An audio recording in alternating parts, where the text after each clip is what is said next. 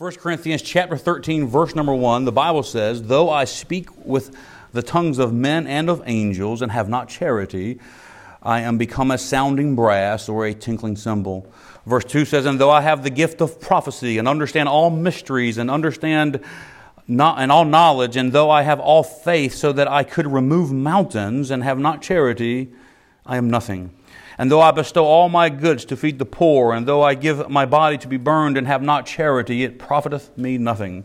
Charity suffereth long, and is kind. Charity envieth not. Charity vaunteth not itself, is not puffed up, doth not behave itself unseemly, seeketh not her own, is not easily provoked, thinketh no evil." Verse 6 says, "Rejoiceth not in iniquity, but rejoiceth in the truth. Beareth all things, believeth all things, hopeth all things, endureth all things." Verse 8, "Charity never faileth. But whether there be prophecies, they shall fail. Whether there be tongues, they shall cease. Whether there be knowledge, it shall vanish away. For we know in part, and we prophesy in part. But when that which is perfect is come, that which is in part shall be done away with. When I was a child, I spake as a child. I understood as a child. I thought as a child. But when I became a man, when I became an adult, I put away childish things. For now we see through a glass darkly, but then face to face. Now I know in part, but then shall I know, even as also I am known. And now abideth hope, or faith, hope, charity, these three. But the greatest of these is charity." Let's go to the Lord in prayer this morning. Heavenly Father, Lord, we trust that you are the God of charity, the God of love, the God of faith and hope. And Lord, we trust you this morning. We invite you here among us, Lord. And as always, Lord, as your church comes together to worship you corporately, to look at your word, to study your word, and to be approved of you, Lord. And we want so desperately, Lord, for you to look down here today and meet with us. And to be blessed by our gathering here today, Lord. Bless our hearts, Lord. Lord, help us to change the meaning, the reason we're here if it's not the right reason. Even now, Lord, convict us to be here for the right reason, to worship you, to learn from you, to lift up your holy name, Lord. Lord, we're going to talk about love this morning, your love. Lord, as John said, "Behold, what manner of love." And Lord, we're thankful for so much, for loving us. Help us to love others the way you love us, Lord, and we thank you for that. And we ask you to meet with us again. In Jesus' name, amen. So in our Bibles here, we see right there in verse number 13 that Paul puts three things together there: faith, hope, and love. Faith, hope, and love. And the greatest of these is, of course, love. And as you recall, a few months ago, I've already mentioned this, but I preached a sermon on real faith, I think, at the beginning of the year. Last week, we looked at real hope. And if you remember that, how our anchor is holding on to that real hope. And He is the only friend that goes beyond the grave. When we're holding on to that rope and that anchor, He's the only one that death passes through and we can still hold on, or rather, He's holding on to us. We have a real hope in the Lord Jesus Christ. But today, we also have a real love. Paul again writes that faith, hope, and charity abide, and the greatest of these is love, is charity. Now, the Greek word for charity is agape, and it's most often translated as love. In fact, in the Authorized Version, it's translated only as charity 27 times, and as love 86 times. But if you read through this passage here, this chapter here in chapter 13, often referred to as the love chapter, Paul is making a strong emphasis on love. He's looking at one of the characteristics of love as an action. And that's exactly what charity is. Charity is an action. And in our day and age, where we live at here in Germany, there in the United States, around the world, it seems as if most of the world's definition for love is an emotional love. It's a shallow love. It's something that doesn't endure, something that doesn't meet any of the qualifications right here in 1 Corinthians chapter 13. As a matter of fact, a lot of the issues that we face in our lives are because of a lack of Christian love, even among God's people. Today, love has diminished to be nothing more than an emotion, nothing more than a feeling. The phrases along the lines of falling in love imply that we don't have a choice who we love. It's nonsense. Can I say that? It's nonsense. The Bible gives us a choice. Love is a choice. But not to be surprised, because the Bible calls us, let me just say this, our love is an emotion. We understand that, but it's so much more than emotion. And the Bible calls us to keep our feelings in check, and rightfully so. Jeremiah, there in 29, I think it is, chapter 17, verse 9 says that our heart, is desperately wicked above all things, deceitful above all things, and desperately wicked. Now I'm thinking, I know that many people think they read that, Jeremiah 17:9, and they automatically think, well, I'm a Christian. My heart's not deceitful. Can we really say that? We can't say that. We know that when we rely on our flesh, we have deceitful thoughts. If we yield to all of our feelings, it's not going to be a good day. So as Christians, as new creatures in Christ, we are not to be led by our hearts. We are not to be led by our emotions. We are to be led by the Spirit. That's a drastic difference in the world. Big difference. Romans 8:14 says, "For as many as are led by the Spirit, they are the sons of God." We are not emotion-driven. We are Spirit-driven. We live in an outraged culture today that is emotion-driven. We must be Spirit-driven. We as Christians are followers of God. And yielding to our emotions is easily synonymous with yielding to the flesh. Over and over we see some of the same characteristics. We are not supposed to be a part of this outraged culture. Again, we're the people of God. We don't react the way they do. In the teen group, a couple of weeks ago, we talked about Coca-Cola and fruit juice. We used fruit punch, but it exploded anyway. I don't know what was going on there. But, we're sure to shake up fruit juice. I said get a V8, but nobody knew what a V8 was. I don't know. That shocked me. But y'all remember, us old folks in there remember the EA. It's just straight up tomato juice or something along those lines. And you can shake it all day long, and it's not going to explode. But you shake up soda and all those things, it's going to go over the place. That's an outrage culture. We have the fruit, if I can play on words there, the fruit of the Spirit. It doesn't get shaken up. We're Spirit-led, Spirit-driven. But please don't misunderstand. Emotions are not automatically sinful. God gave us these emotions. They come along with our attributes. God Himself has emotion. The Bible says that sin grieves Him. Remember there in Genesis chapter 6, it grieved Him at His heart. It broke God's heart for man to sin. I believe it broke His heart in the Garden of Eden. It broke His heart there with Abraham and Isaac as we're approaching to in our study of Genesis. It broke His heart on the cross. God grieves over our sin. John records that Jesus wept when He walked up when Lazarus was still in the grave. So emotion is a needful thing. But yielding to that emotion can also, again, be synonymous not only with the flesh, but it can also be synonymous with the Spirit. Yielding to the Spirit. You're like, wait a minute now. You just told me that yielding to our emotions is a sin and it's fleshly. But we can yield to the Spirit and have Christian emotions, God-given emotions. How can we tell what those emotions are? How do we tell what emotion we're yielding to, or what Spirit-led, or whether we're emotion-led? In Galatians 5, the Bible says that the fruit of the Spirit is love. Is love. Love, joy, peace, long-suffering, gentleness, goodness, faith, meekness, temperance. Get this now, against such there is no law. No law. It's not illegal to be kind. Even in the most tyrannical situations on this earth, generally speaking, you can get away with saying thank you. You can get away with saying kind. There's no law against these things. These are the good feelings, if you will, that are from God. When a man is broken so much he realizes he's in tears, that he knows he needs God, those are emotions working for His favor. Spirit-led emotions. It's the evidence of what's inside. It's the evidence of fruit. Notice also that this list of fruit is not something that you and I can muster up. We can't wake up today and go to Galatians chapter 5. Today I'm going to have lots of love. I'm going to have lots of joy. I'm going to be very peaceful and long-suffering today. It's not something that we can do. We don't have it in us. Remember where the heart is? It's deceitful. We need these things from God. It's not the fruit of man. It's the fruit of the Spirit. Feelings from God. We receive them by yielding to the Spirit, by being led of the Spirit. If there's ever a time, and I'm sure every preacher said this since Christ was coming out of that grave, if there's ever a time when we need Christians to be yielding to the Spirit, it's today. It's today. And while each of these fruit here in Galatians chapter 5 is very important, I want to talk about that first one, what Paul talks about in 1 Corinthians 13, which is love. When it comes to love, it's important that we as Christians, if anybody, know and realize that it's more than an emotion. So much more.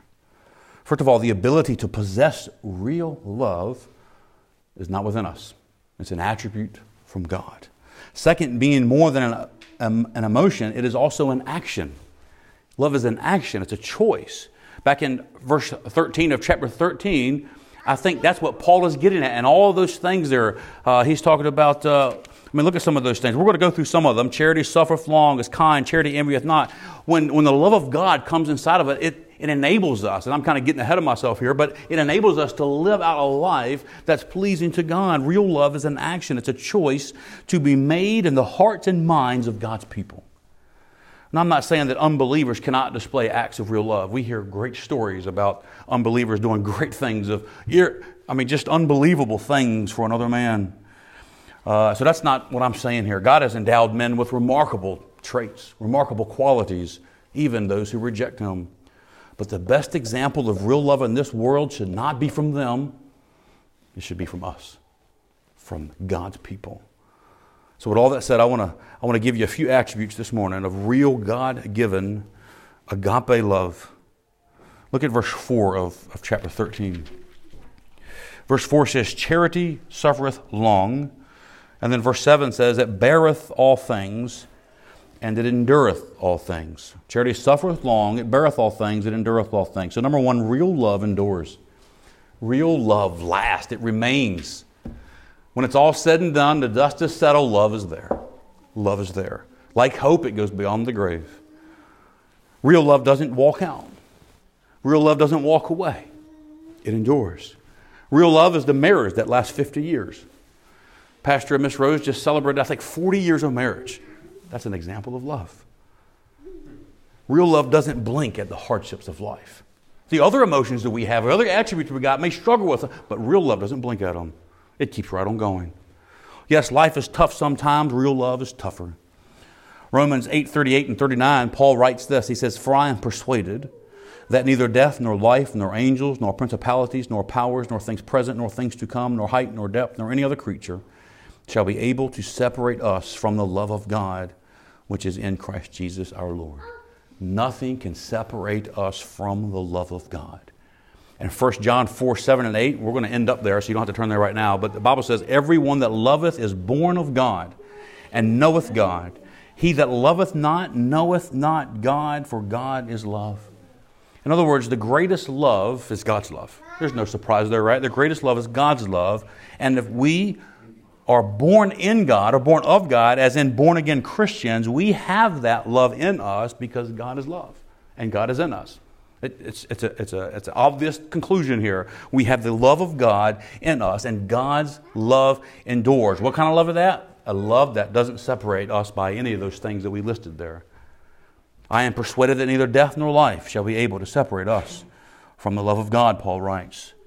So what is our standard for love as Christians? It's pretty easy, right? God's the standard. That's the standard. Love never walks out. And we like this verse, I think, right there in verse 8 and verse 9, where it talks about, back in Romans, for I am persuaded that neither death nor life and all those things. I've heard some people quoting it as I was saying it. It's a great passage.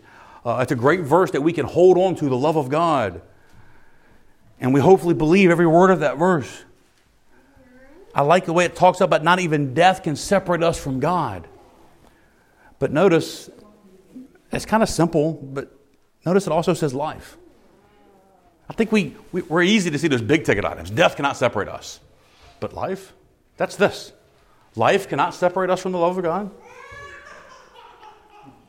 There's nothing in this life that can separate us from the love of God.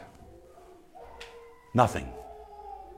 Nothing. Not riots, not vandalism, not anything that we can think of in our mind. Nothing can separate us from the love of God. Not our actions, not our attitudes, and not even our arguments. Real love endures. Real love endures. It binds. It binds. And we're going to kind of develop this idea of a binding love, an enduring love as we go along. But that's real love.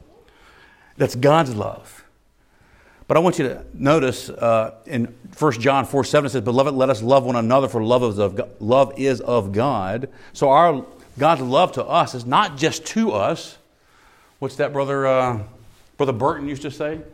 He loved I love him because he first loved me. That's a quote, of course, from the Apostle John.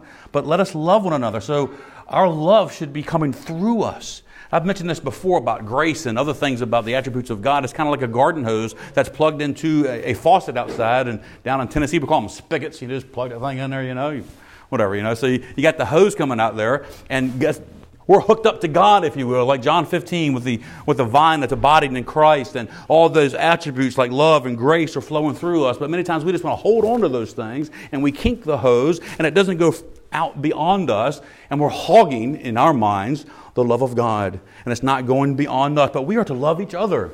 If we truly experienced a love from God that changed our whole life, even our destiny, how can we not pass that love on? Let us love one another. We are to love each other with real love. What's that mean for us?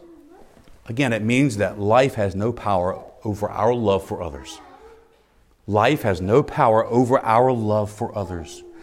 Our actions and attitudes and arguments have no power over God's love to us. Other people's actions and attitudes and arguments have no power over our love if it's a real agape love from God. If it's anything less, it's going to blink. It's going to fall away. Real love endures. Real love is patient. It's not easily provoked. It rejoices in truth. It bears all things and endures all things.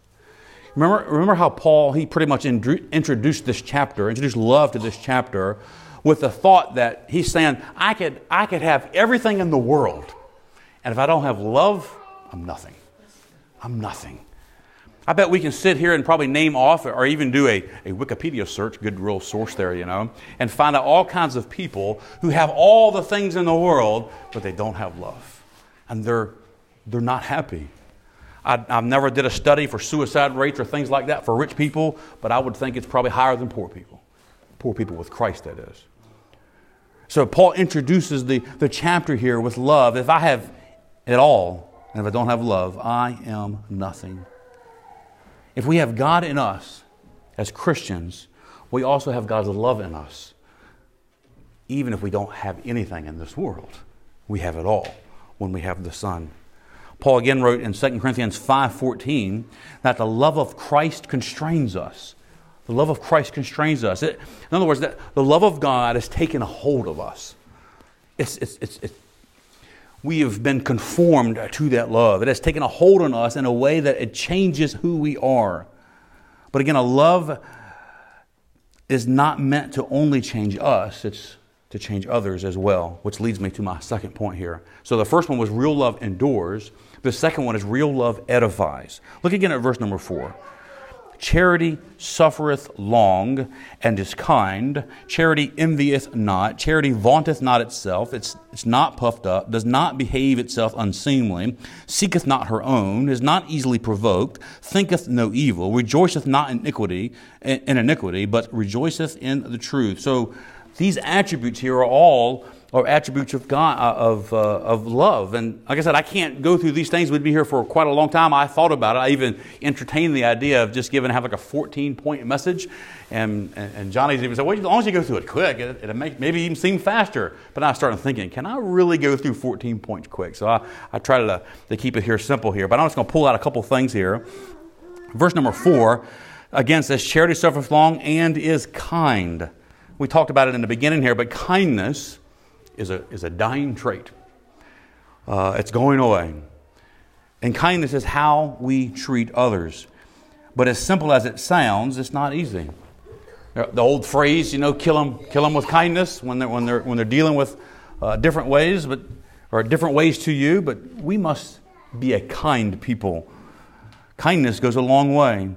Kindness edifies in a way that reciprocates kindness. In other words, you be kind to somebody, generally speaking, they're going to be kind to you. It's just happened. You can be the most different people in the world, and you're kind to somebody. Overly kind, generally they're going to be kind to you. And again, I want to point out that kindness is not a weakness. Kindness is also not toleration. And I'm not here to lift up love this morning, love of God, at the expense of all His other attributes. Because if you really think about this love, this idea called love, this idea that God sent His only begotten Son because He loved us, think about how we can experience love. We can only experience the love of God at the expense of justice on His Son. At the expense of the wrath of God on His own Son. That's how we experience love. Without judgment, we would not have the love. We cannot experience the love of God. So we are able to experience the love of God in Christ Jesus only because that same Jesus bore the wrath of God on the cross of Calvary. So while we are to be kind, this is not to say that we just accept things the way they are. Real love is to edify, not lie, not deceive, or even yield to wickedness. In fact, because we know the love of God, we are more readily to recognize the things that are contrary to God. The Bible states in Ephesians 4:26, "Be ye angry and sin not." Remember, we talk about those emotions there. He says, "Be ye angry and sin not." And Psalm 7:11, the Bible says, God is angry with the wicked every day. Every day, God is angry with the wicked. So there are things that should bother us. There are things that should upset us. There are things that we should have a deep concern for, but we can be kind in doing them. We can be kind in the way we respond to these things. Again, verses 4 and 5, I know I'm kind of hovering around those verses there. There's certainly much to bring to light there. The big takeaway from those verses and all of them is about real love from God is about Him loving us. And real love for us is about us loving God and us loving others. It flows through us and it is reciprocal. It comes back to us. As individuals, simply put, it's not about us. It's not about us. You know, if we go through life realizing, if we start every day, we go to work every day, we greet people, we talk to people, and the first thought and the prevailing thought in our minds, this conversation, this life, this lunch, this meeting, it's not about me. It's about that person. And if that other person had the same concept, you know how great our meetings would be? This is not about me, it's about God and it's about the other people. Think about what real love does. Real love edifies. Think about the words that come out of our mouth. We must always ask our question, does it edify? Does my actions edify somebody else? Do they edify? You know, we could sum up a lot of problems, even in churches and in ministries around the world. You know, there's so much bickering between churches in some places, even in different countries. Do the words edify? Do those actions edify? Do they build up? And in our day and age, we need greatly a love that edifies. It's the best test for our words. It's the best test for our actions. Do they edify? Now, we fall short quite often, and we need to make it right, but we must make sure our lives edify. That's the definition of love. And edify, again, means to build up as upon a foundation. But notice verse 6 in chapter 13. It says, love rejoices not in iniquity, but it rejoices in the truth. So it does not rejoice in unrighteousness. Love rejoices in righteousness. Things that are true. Real love is not flattering. Real love is not phrases that make you feel good on the inside. Real love is true and focuses on what's true. It focuses on righteousness. It does not lie. We could also add another point here that says real love is ethical because it does the right thing. Always. Always. You can say, an example rather is in John chapter 15 verse 13. The Bible says, "Greater love hath no man than this, that a man lay down his life for his friends." And in John 3:16, we all could quote it, "For God so loved that he gave His only begotten Son." So we think about it. As Christians, we look at those two things, and we rightfully view the greater love hath no man as the greater love sent by God through His Son, Jesus Christ. That's the love there. We rightfully view that. But we often forget, again, that for us to experience that love of God, Jesus had to endure the wrath of God. In other words, love edifies, love builds up. It does all these things, but it builds upon the truth. That's why He calls it a foundation. You can't put false things on top of the foundation of God. It must be true things. Real love endures. And think about the cost of those building materials. They cost God a lot. For us to experience the love of God, it costs a lot. But real love endures, as we already read about. The words and actions of love will also endure. In other words, if we're edifying in our love, if our words and our actions are edifying and is truly in love, they will remain. Their impact will be also beyond the grave. Why? Because they are built upon truth. I believe love endures because truth endures, because God endures. But I want you to take your Bible and go to this last point here, to 1 John chapter 4.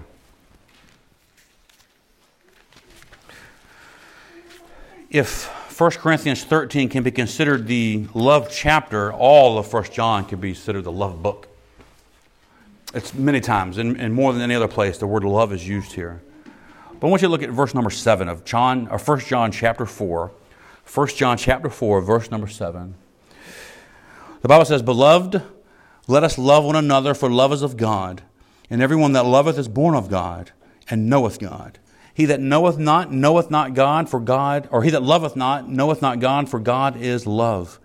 In this was manifested the love of God toward us, because that God sent his only begotten Son into the world, that he might live through him. Herein is love, not that we loved God, but that he loved us, and sent his Son to be the propitiation for our sins. Beloved, if God so loved us, we also ought to love one another. No man hath seen God at any time. If we love one another, God dwelleth in us, and his love is perfected in us. Hereby know we that we dwell in him, and he in us, because he hath given us of his Spirit." Verse 14 says, "And we have seen and do testify that the Father sent the Son to be the Savior of the world. Whosoever shall confess that Jesus is the Son of God dwelleth in him, and he in God." I'm going to keep right on reading here. "And we have known him," in verse 16, "and believed that the love of God hath to us," the love of God that God hath to us. God is love. "And he that dwelleth in love dwelleth in God, and God in him. Herein is our love made perfect, that we may have boldness in the day of judgment. Because as he is, so are we in this world. There is no fear in love, but perfect love casteth out fear, because fear hath torment.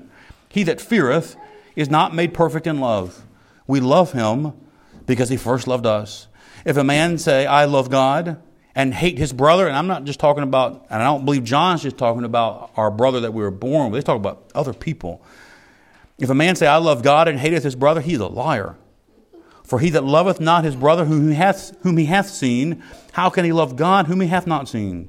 And this commandment have we from him, that he who loveth God love his brother also." So in the end here, my last point, with 3 little subpoints underneath there, is real love enables. Real love enables. As I was reading 1 John 4, 7, and 8, is anybody ever heard the song that goes along with that?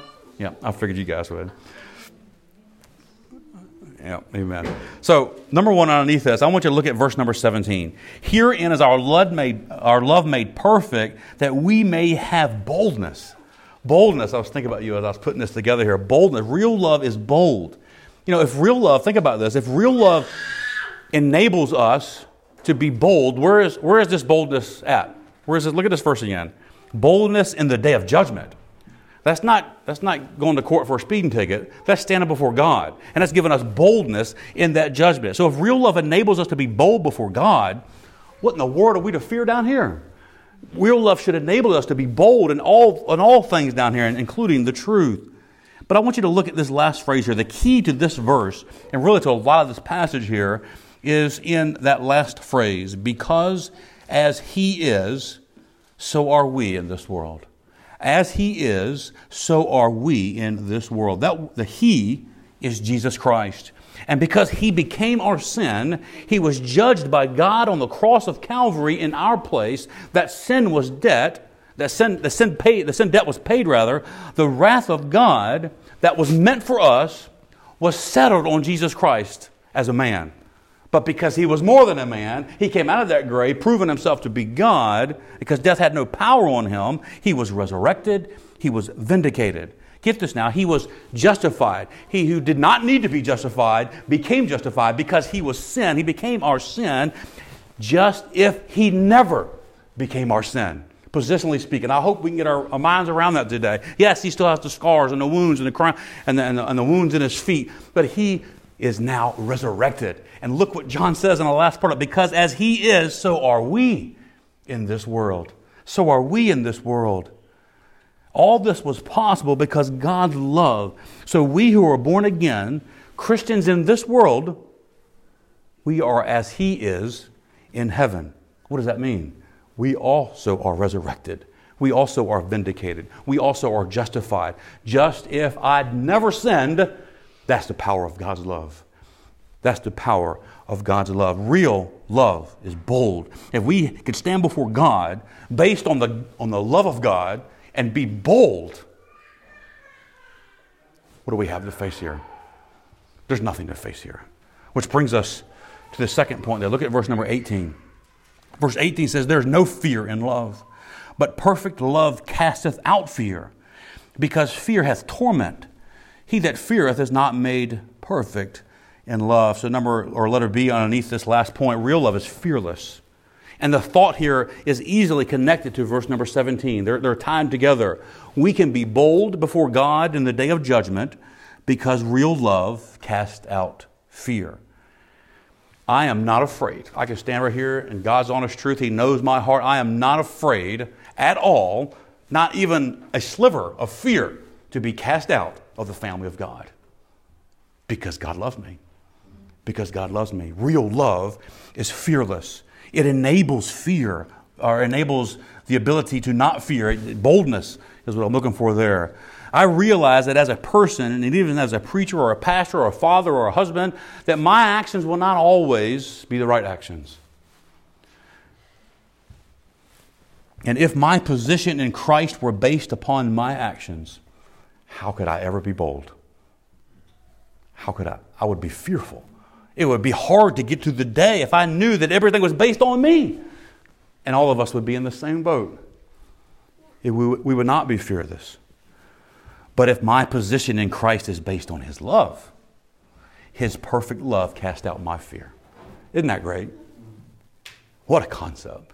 What a manner of love. What a great God that we have, that we can find boldness because He loves us. What a great God. But this love, again, is not just from God to us. It's from us to others. Look at verse 19. Verse 19 says, we love Him because He first loved us. I've mentioned this a couple times here, but real love is reciprocal. It returns.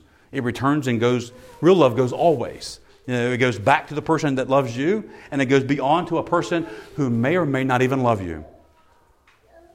Real love is not a one-way street. It's not an Einbahnstrasse. Real love goes on and on and on and on and on and on. I'm tempted to go on and on and on, so you get annoyed about my on and on and ons, but I want to get that point across. Real love goes on and on. It endures. And real love has nothing to do, as Christians, now we would all agree with this, has nothing to do with what we deserve. It has everything to do with who He is. Because we don't deserve God's love. We don't deserve any of it. In Romans 5:8, the Bible says God commended His love toward us, and that while we were living good, while we were sinners. While we were sinners, Christ died for us. You know, this concept of love, of God's love that just goes through anything, it should permeate everything about us. It should permeate our relationships, beginning with God, our spouse, our marriage, our children, our family, and friends. It should be about us. It should define us. These last few verses here, the last two verses there, I want to read them.